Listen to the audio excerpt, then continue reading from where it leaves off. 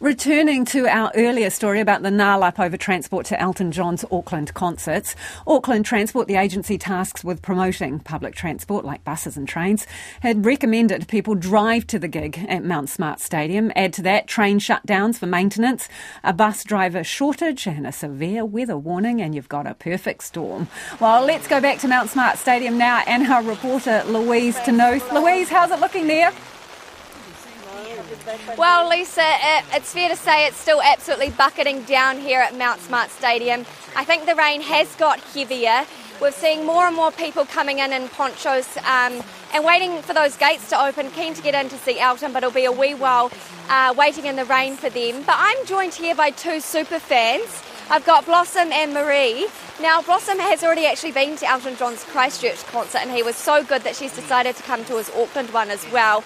But these two are not from Auckland, they're staying here, and they were banking on taking that public transport to the concert. So, Blossom, do you want to just start with talking me through what your original travel plans were and how have they been disrupted? We've come up from Christchurch in Wellington to see Elton John, and our tickets included the public transport to the concert, and we found out yesterday that there was no public transport, so we had to Uber in, and obviously that's a cost to us from already adding into the cost that we've flown up to see him. So it's very disappointing that there weren't arrangements made for such a superstar that comes to Auckland, especially. I mean, this is his last concert, guys, so Auckland, where are you? And so whereabouts are you staying in the city, and what were you banking on? Was it the train or the bus to get here? Probably a bus or train or whatever we could come in, which included our tickets. We have come from the Situ Stadium Hotel, which is on Beach Road. And so, yeah, like I said, we had to Uber in and, yeah. When did you find out about this disruption? Yesterday. We flew up yesterday morning and we found out yesterday afternoon that there's no transport. So just to make sure that because we've paid all this money to come here and for good tickets to this show, we just Ubered in and yeah.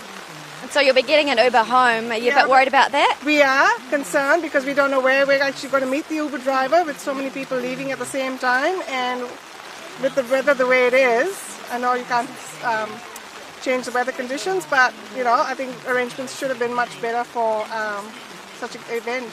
Yeah, very disappointing. Despite that, obviously, you're keen to get in there and see Elton. Absolutely, he's fantastic. We love him, and his last show, so we're here to say goodbye. Thanks so much for your time, Blossom. Hey, Lisa, I'll just let you know that we last checked the Uber app and it was sitting at about $70 or $80 coming from the city here to Mount Smart. So I would encourage people to keep an eye on that price because it's probably going to go up.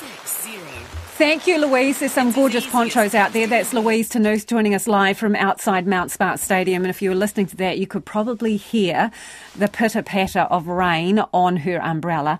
And the Uber price, we've been watching it too. An Uber from the city to Mount Smart is about $80 at the moment, and it's around 9Ks the distance.